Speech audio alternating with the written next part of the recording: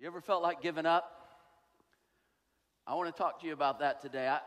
As a young man in college, really seeking after God and trying to follow Him, I started thinking about life, and I knew a lot of people, they would have a project in life. Like some people, their project, their dream was to build a great business. And, others, it would be maybe some kind of hobby, or for somebody else, get their PhD. All these different things that they would have. And as I was praying before the Lord, one of the things He impressed on me, I wanted my project to be a life well lived. I wanted this one and only life that God gave me to be an amazing life, full out for Him. And I just told Him, even at that time, let my life be like a gift back to You. Let it work out that way. You've got to do it, though. I can't do it. And as I look back over my life up to this point, and I like to think of it as the halfway point, but it might be a little further than that, I think that overall I'm fairly satisfied in most areas. There's always things you wish you could do over, but there's one area that I know is one of the things I still need to be working on, and that is in the area of discouragement and of giving up too soon. I feel like I'm going to stand before the Lord one day, and I hope I hear, well done, But I also know that He's going to kind of talk over our lives a little bit, and I kind of think that there's going to be some times that He says, Mark, if you would have just kept going on that church plant that you started in Mexico City that was so hard, and you went for a while, it seemed like a long time to you, but then you gave up. And decided, well, that must not be what. If you'd have just kept going, let me show you what it would have been. And I'm going to go, I thank God I didn't give up on my marriage. I almost did about year 7. And Laura and I were struggling so much. And God just came through. And as we went to counseling, it was excruciating time and so much work and effort, but it was so worth it. And, where would we be today if I hadn't followed through on that, if Laura hadn't followed through on that? So I want to talk to you today about how not to give up. When you get discouraged, what do you do? When you're feeling like, I just can't do this anymore, what do you do? I had a friend the other day. He was talking about another friend of his and who was getting a divorce, and he said, my hope for him, my dream for him, he said, I want to sit down and talk to him because my dream for him is that if he gets this divorce, that he'll be able to look back and say, I did everything possible, every single possible thing that I could for this not to happen. And so that he would have no regrets. And he said, I know he hasn't done that yet. I know that's not where he is. So let's talk about that a little bit. I think the book of Nehemiah in the Old Testament is in the Bible because it gives the cures and the causes of discouragement. It's a really interesting time in the Jewish people's lives. They were returning back to Jerusalem after being in exile in Babylon. Babylon had conquered them, taken all the people of Jerusalem off to Babylon, and now they were starting to return. This was the third wave of the Jewish return back to Jerusalem, but the Babylonians had torn down the whole wall, protective wall around Jerusalem, and so they were trying to build the wall back. Nehemiah was the king's cupbearer in Babylon.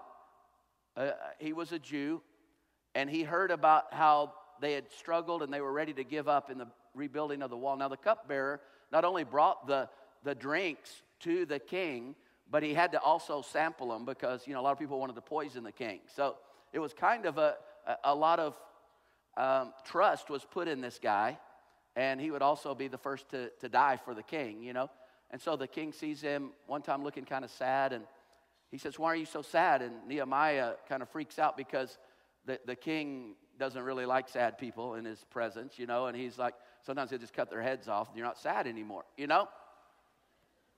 So he just tells him what's going on about Jerusalem, and he said, I just feel for my people back there. And he says, why don't you go back and lead them? You got the ability to do that. And it's just like an answer from God. So Nehemiah goes back, and he gets back, and Let me kind of catch you up. Look in your sermon notes if you want. It'll be up on the screen. Or if you want to turn in your Bibles to Nehemiah chapter 4. We'll look at verses 6, and then we'll look at 10 on, okay? So we rebuilt the wall till all of it reached half its height, for the people worked with all their heart. Meanwhile, the people in Judah said, the strength of the laborers is giving out, and there's so much rubble that we cannot rebuild the wall. Also, our enemies said, before they know it or see us, we will be right there among them and will kill them and put an end to their work. Then the Jews who lived near them came and told us 10 times over, wherever you turn, they will attack us. Therefore, I stationed some of the people behind the lowest points of the wall at the exposed places, posting them by families with their swords, spears, and bows. After I looked things over, I stood up and said to the nobles, the officials, and the rest of the people, don't be afraid of them. Remember the Lord who is great and awesome, and fight for your families, your sons, your daughters, your wives, and your homes. So in this little passage, we see four causes of discouragement. And so let's look at them, okay? And if we see them, maybe you'll recognize them in your life today. The first one is fatigue. Fatigue. In verse 10, meanwhile, the people in Judah said, the strength of the laborers is giving out. The number one cause of discouragement, I think, is physical fatigue. I mean, they had worked 52 excruciating days in a row, and their body was just worn out. The way God built us, He didn't build us to just keep working without a rest. In fact, rest was so important, He put it in the Big Ten, you know, the 10 Commandments. Remember the Sabbath day and keep it holy. And how do you do that? You rest, you focus on God, but you relax, and that's what God intended for us to do. You know, sometimes when someone comes to me really discouraged, feeling like giving up, I tell them, just go home and get a good night's sleep tonight if you can. And we can talk in the morning, because it's amazing what a good night's sleep can do for discouragement. Vince Lombardi said, fatigue makes cowards of us all. And I think that's true. Frederick W. Taylor in 1898 did a study, this huge scientific study. And you know what he proved? That in the workplace, people produce more if they have periodic breaks. He called them coffee breaks. Did you know that's where that came from? There's a new study out that said you really shouldn't work people more than 30 hours a week. Good luck with that one, but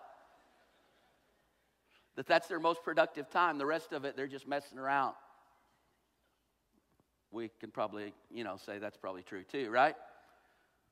So when does fatigue set in? Look what it says. So we rebuilt the wall until all of it reached half its height. It's like at the halfway point.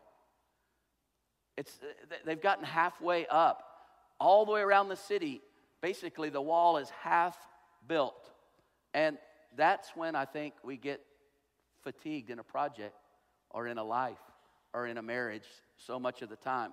I mean, everybody's got energy when you start. I've never seen anybody, dancing with their bride at the dance at the wedding reception going like, well, I'm about done. I'm tired now. I think I'm out, No, you're excited at the beginning, right? And that's what you feel. I mean, the last time I went on a really serious diet, I think it was But I remember I had lost about 20 pounds and kind of was about halfway to my goal because I was trying to lose about 40. And I just like, I'm tired. I don't want to. I'm tired of this. I'm tired of doing this. And it wasn't successful. You can't tell that, but it wasn't. And it's just so like us. We get halfway up the mountain and we look and see how far we've got to go, and we're like, well, maybe it wasn't God's will for me to climb this mountain after all, thinking maybe it's going to take me a while to get back down to the bottom again. And that's just That's what we do. So fatigue. That's why so many people don't finish. What about the second one? Frustration. Frustration. We see that in verse 10 too. There is so much rubble. The first cause, fatigue. The second, frustration. I mean, the rubble that builds up in our lives and those little things that begin to build up and it just begins to frustrate us. When I was in college in the summers, I would come home and work construction. And have you ever been on a construction? I mean, the rubble that builds up while you're doing it. These people had so much rubble, bricks, mortar, all this stuff of a wall that was a huge wall broken down all around it. And it became frustrating. They had to try to walk over the rubble, get the rubble out of the way so we can build. Those of you who are still out of your homes from Hurricane Harvey, you know what it means to have rubble, right? Or those of you who are on the second floor, I think that would be even harder if you had to live in the house and work on the first floor. And we feel for you. We're still praying for you. And I know it just takes a long time to get this stuff done, but the rubble, about once a year, in the past, I've kind of done this project where I go into my closet, and it's called Reorganize the Closet Day. And, you know, if the rest of my house looks amazing, it's because I stuffed it all in the closet. But I'll go in there, and I've got, you couldn't even walk in. And it's not a small closet. It's one of those big walk-in closets, you know, that kind of goes back around the corner. But you still couldn't walk in. I didn't even know I was around the corner, you know. But I would go in and I would kind of just pull everything out once a year, pull it all out. I had so many sentimental things in there, things that, you remember, I hadn't seen it in like 6 years, but it was great. I found it. It's back there hidden in the closet. Oh, look at all that. And I would have it all out. And then the day would be over, so I would just stick it all back in and wait till next year. You know. And so finally, this year I just said, Laura, I'm going to go out for the day. You take care of my closet. And she was so happy. And I came back, and my closet, it looks amazing. All of those sentimental things that I don't even know what they are, you know, they're gone. I'm sure they're in the trash. But, you know, it worked. It's amazing. You got to get all these little things that build up. What about your desktop? You know, what about, you know, the dresser in the bedroom? It's like, I swear that stuff multiplies at night like rabbits, you know. It's like it reproduces or something. And I don't know how it does it, but it does it. So what about a job that's never finished? Mom of a preschooler, right? Are you tired? They're only halfway to school. I mean, they're like 3, you know. They still got to, I know you feel like, I just want to give up. It's so hard. When Laura and I started Community of Faith, we're getting ready to celebrate our 15th anniversary coming up here pretty soon. Isn't that awesome? Community of Faith, 15 years old.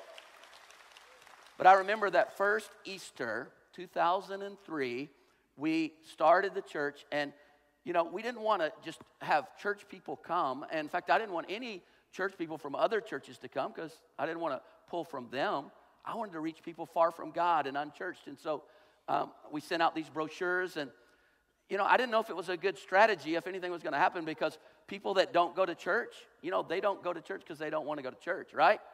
So maybe nobody was going to come. So that first Sunday, we'd already practiced. I mean, we'd worked so hard. We practiced the whole service because our music team was really inexperienced and actually pretty bad. And and so I even preached my whole sermon, everything. And we waited that day, and 187 people came. And it was amazing. They were, you know, I don't know if any of you were there, but it was fun. Everybody's cussing, swearing, and they were unchurched. It was awesome. They were like, blankety blank of a sermon today, Pastor, you know, and I'm going like, my people, you know. And it was awesome. And Laura and I got home. We were exhausted after, you know, we had to put everything back in the box at Goodson, my Radio Shack. I actually went to Radio Shack to get the speakers, if you can imagine. It was quite the deal we had there. A lot of these churches now, you know, they're starting and they have like $1 million worth of stuff. I think we had like $8,000 worth of stuff, you know, and everything. That included all the nursery and everything. But we got home and I was just exhausted, and we looked at each other and go, I think it's a church. I think there's a church. Oh my gosh, we've got to do this again next week. You know, and you feel like that? Maybe you have a job like that. It's like week by week by week. Well, some of you have some deeper rubble that you're dealing with. It's the rubble of that dysfunctional family growing up. I mean, and it was pretty bad. Let's just admit it. And you're a survivor, and I congratulate you. But, you know, some of the things that you're using that you had to develop as a tool to survive in a family like that, you're still using as an adult. And that's why Paul talks about putting away childish things. It's not working for you now. It's not working in that relationship, in that marriage now. So there's rubble, and we have to deal with that. Another thing is failure. Not only frustration, but failure. They said we can't rebuild the wall. They're saying we never even should have started this. I mean, they got halfway done, and here's the thing. They thought that they would be totally done by now. And they're only halfway done because it's a lot harder than they thought it was going to be. And so they just said, why did we even start this? It's ridiculous. Why did we ever think we could do this? And they lose their enthusiasm and they get discouraged. How do you respond to failure? Do you whine? Yes. Complain? Yes. Do you feel like giving up and walking away? Do you blame others? You know, and there's always, some people take it on themselves when there's failure, and other people blame others, and those people usually end up getting married, so it works out great, you know? It's like, oh, we're not going to make it. I just can't believe I can't believe I didn't make it. I failed, and the other one's going, yes, you did. You know, that's not helpful, is it? So we have all of these things, and then there's fear. Write that down, fear. Also, our enemies said before they know it or see us, we're going to kill them and put an end to their work. The background of this story is there's some enemies. He didn't want the wall to work, and they were upset. They liked Jerusalem weak, the other tribes that lived around them. They didn't want them to get the wall built, to get back strong and be the center of that part of the world. They liked them like they were, and so they ridiculed the builders, and then they criticized the builders, and finally they threatened the builders. We're going to kill you. Let me ask you a question. How many of you just enjoy being criticized? It's just fun for you. Now, no one's ever raised their hand on that, you know. It's not fun. It's difficult, but if you ever have a vision, you're going to get criticized. If you ever are in the public eye at all, don't Google yourself, okay? Because somebody out there is criticizing you. I remember we'd been going about 3 or 4 years, and I just thought, I wonder what people are saying about Community of Faith out there.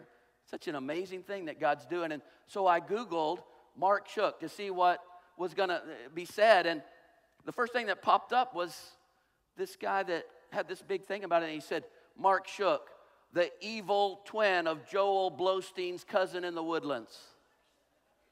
That's pretty funny, actually, you got to admit.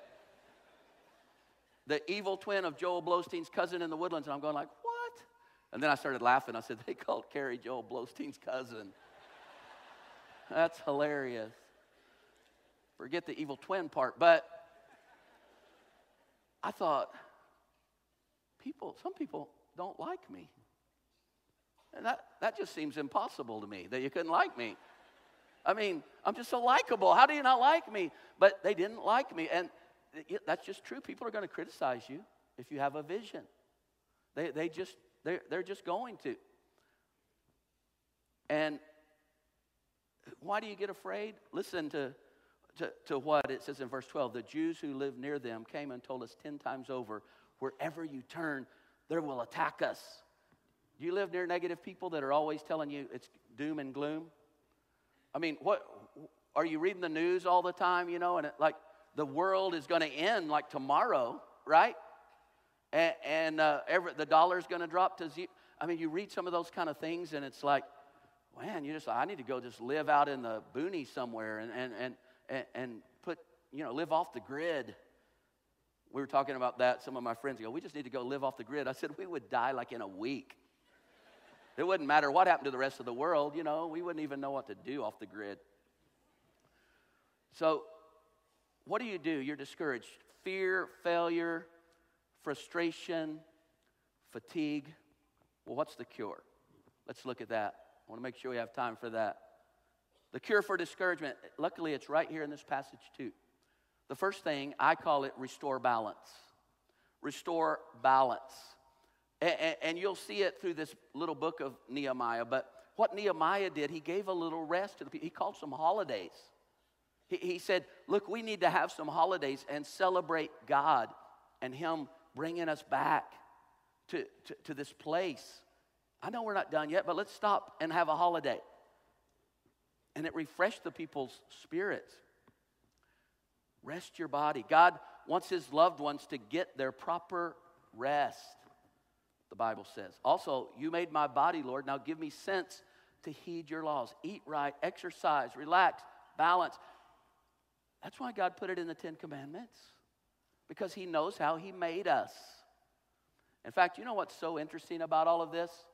The reason why the people of Israel were in Babylon for 70 years, it was God's punishment because for 490 years they had never done what He said about taking time off. And He said, that adds up to about 70 years, and you're going to go out there and you're going to be in Babylon for 70 years, and maybe you'll take a rest when people are telling you you're going to live out here.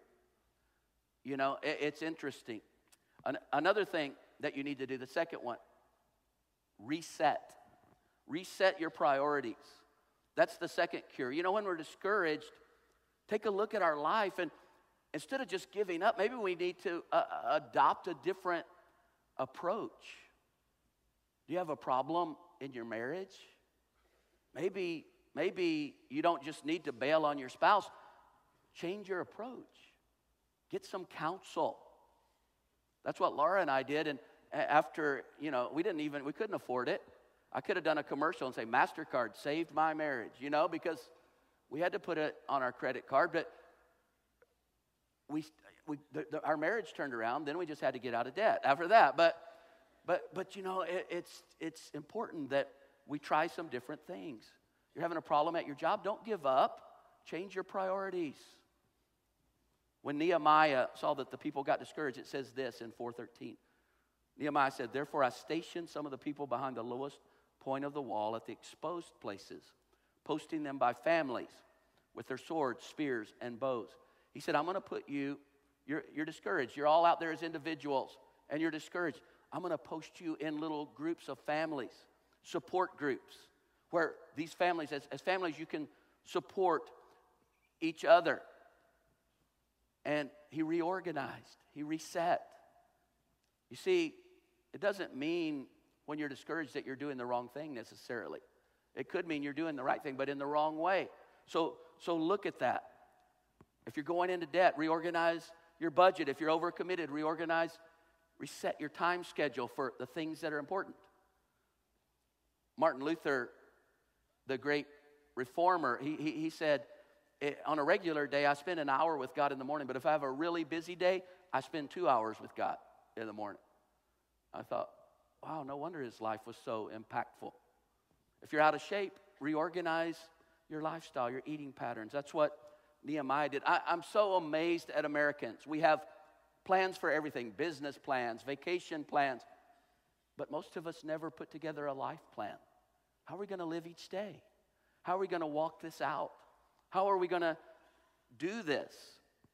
There's a series of studies on high-performance people, and they figured out there's one thing that all high-performance, well, there's like 5 things, but one of them that all high-performance people have in common is support. They have a support group, someone around them that supports them. Did you know that 50 times in the New Testament it uses the phrase one another? It says serve one another, love one another, help one another, pray for one another, greet one another, encourage one another. If you're the Lone Ranger, you're going to get discouraged. In 1937, the Golden Gate Bridge was built, and it was, at the time, the longest suspension bridge ever built. And what was sad is in the first part of the first phases, 23 men fell to their deaths building the Golden Gate Bridge. Did you know that? Into the icy waters below. And it almost came to a halt. And so, but instead of giving up on the bridge, they reset. They stepped back and took a look. And you know what they did? They built the biggest net that had ever been built up till that time. And they put it underneath the bridge. And you say, was it worth the time it took to do that and the expense and the cost? Well, ask the 10 men who fell into the net after, instead of into the icy waters. And they actually finished the bridge in 3/4 of the time they thought it was going to take, because the workers finally were working instead of sitting up there going like, going to fall, you know. And so when they reset, it changed everything. And that's what we need to do. We need to take a look and reset. These people, when they got in these little groups, they were so excited. They got so re-energized being in these little groups of families that they didn't even want to go home and change clothes. They wanted to stay and work. And it was hard to get them to go home. Whereas before, it's hard to get them to come to work. And it shows what a difference it makes. Here's one of the big ones. Remember the Lord. Remember the Lord. Verse 14, one of my favorite verses in all of the Bible. I said to them, don't be afraid of them. Remember the Lord, who is great and awesome. Now let me ask you a question. You know, those people that were sitting around going like, there's so much rubble. Was the rubble not there before? Yeah, of course it was. They didn't make the rubble. The rubble came from the wall being knocked down. They just didn't have their eye on the rubble before. They were excited. They were looking at God. They were looking at what He had, how He brought them back and what He was doing. But then they got their gaze down on the rubble. Listen, I don't want you to be a bunch of rubble gazers. I want you to be God gazers. You see, when you get your eyes on your circumstances, on yourself, it can be overwhelming. We're in some overwhelming situations. When you start looking at our government, you're going like, oh my gosh, you know. When you look at the moral situation in America, you're like, oh man. But look to God. Focus on God. Begin to ask God to move and work and let you make a difference in your sphere of influence. And it changes things. 3 things to remember when we get discouraged. Remember God's goodness to you in the past. God's goodness to you in the past. I mean, just make a list. He has been so good to you. He has been so good to you. It'll change your thinking. Remember God's closeness to you in the present. He's right here. You know, He says, I'll never leave you. I'll never forsake you.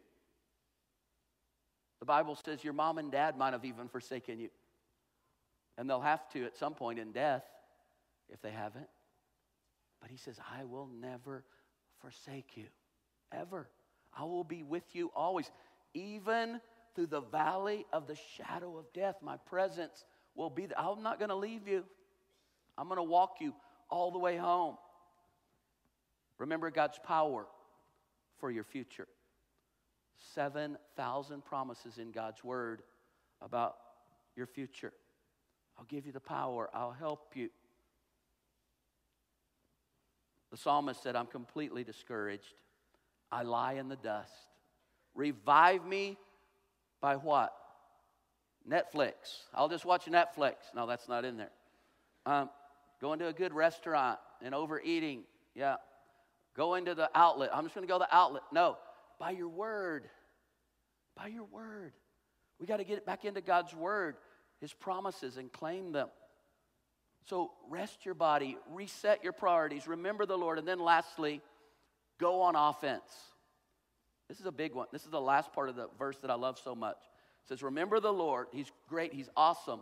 And fight for your brothers, your sons, your daughters, your wives, your homes. Don't give in to discouragement. Fight. Resist. Dwight Moody was one of the greatest preachers that's ever lived, about 100 years ago. And he said this, I've never known God to use a discouraged person. In fact, he said, you don't determine a person's greatness by their talent or wealth or income or education. You determine their greatness by what it takes to discourage them. I like that. I like that. As Christians, we're in a spiritual battle. Do you feel it? That's what you feel. Maybe some of you just in the last few weeks have come into this relationship with Christ and you thought, all right, I've come into a relationship with God. It's going to be great. And it's like, what is going on? It's the spirit. You just entered into the spiritual battle. The Bible's real clear. We have an enemy. You know, he's called the accuser of the Christians. The accuser. That's one of the titles for Satan in the Bible. That's because he always, you can't do this. You're not worthy of this. Who do you think you are anyway? Why would you even? And just on and on and on and on. Great people simply don't know when to quit. I've known some great people. They weren't more intelligent than the average person necessarily. They weren't, their personality wasn't some crazy, amazing. It was just they wouldn't quit. They would never quit. I just got through watching Winston Churchill in the movie Darkest Hour. I rented it and watched it. I was like, that guy, everyone was against him all the time. Now, he got discouraged, but he wouldn't stay there. And he just wouldn't quit. And he's the reason why the Nazis don't control all of Europe today. Because the rest of his party and the other party, they wanted to sign a peace treaty with Hitler and let him do what he wanted to do with England just so he wouldn't destroy it, but not Winston Churchill. You know, even Brahms, he wrote that Lullaby and Goodnight. You know Brahms' Lullaby? You sung it to your babies. Took him 7 years to write that little thing. He kept falling asleep at the piano, but no, he didn't. But 7 years, it doesn't seem like, but it takes time to do things. It takes longer than you think. And listen to the last part, because I want to close with this. And fight for your brothers, your sons, your daughters, your wives, your homes. We got to fight for our homes. Don't be surprised if your family feels like a war zone, because it is a war zone. But instead of fighting each other, fight for each other. And parents, I read this just this week. Never give up parenting a difficult teen. Let me just read you an excerpt. Teen problems usually have to do with hormones, immaturity, and brain development. They're fueled by struggles for independence, identity, and testing of beliefs. But all this is just a phase. That's why in the midst of turmoil, you need to stick with them. Even if you don't feel your teen deserves it, the goal during the battle is to keep your relationship with your teen alive. So decide right now, I'll never, ever quit on you. That's pretty amazing. Reggie Joiner tells about a day when he and his 7th grade daughter, Rebecca, got in a huge fight. They were just screaming at each other. Both of them said things they shouldn't have said. Finally, he got so upset, he just turned and walked out, got in his car, and drove off. And in about 10 minutes, he got a phone call on his cell, and it was his daughter, Rebecca. And she said, Dad, I'm sorry. You know I didn't really mean what I said. But then she said this, and he said, I'll never forget it. But why did you leave? Why did you leave? Why did you walk out? I need to know that our relationship is worth fighting for. And Reggie Joiner said, I think that's true across the board. What Rebecca was saying, she could have been speaking for all of our sons and daughters.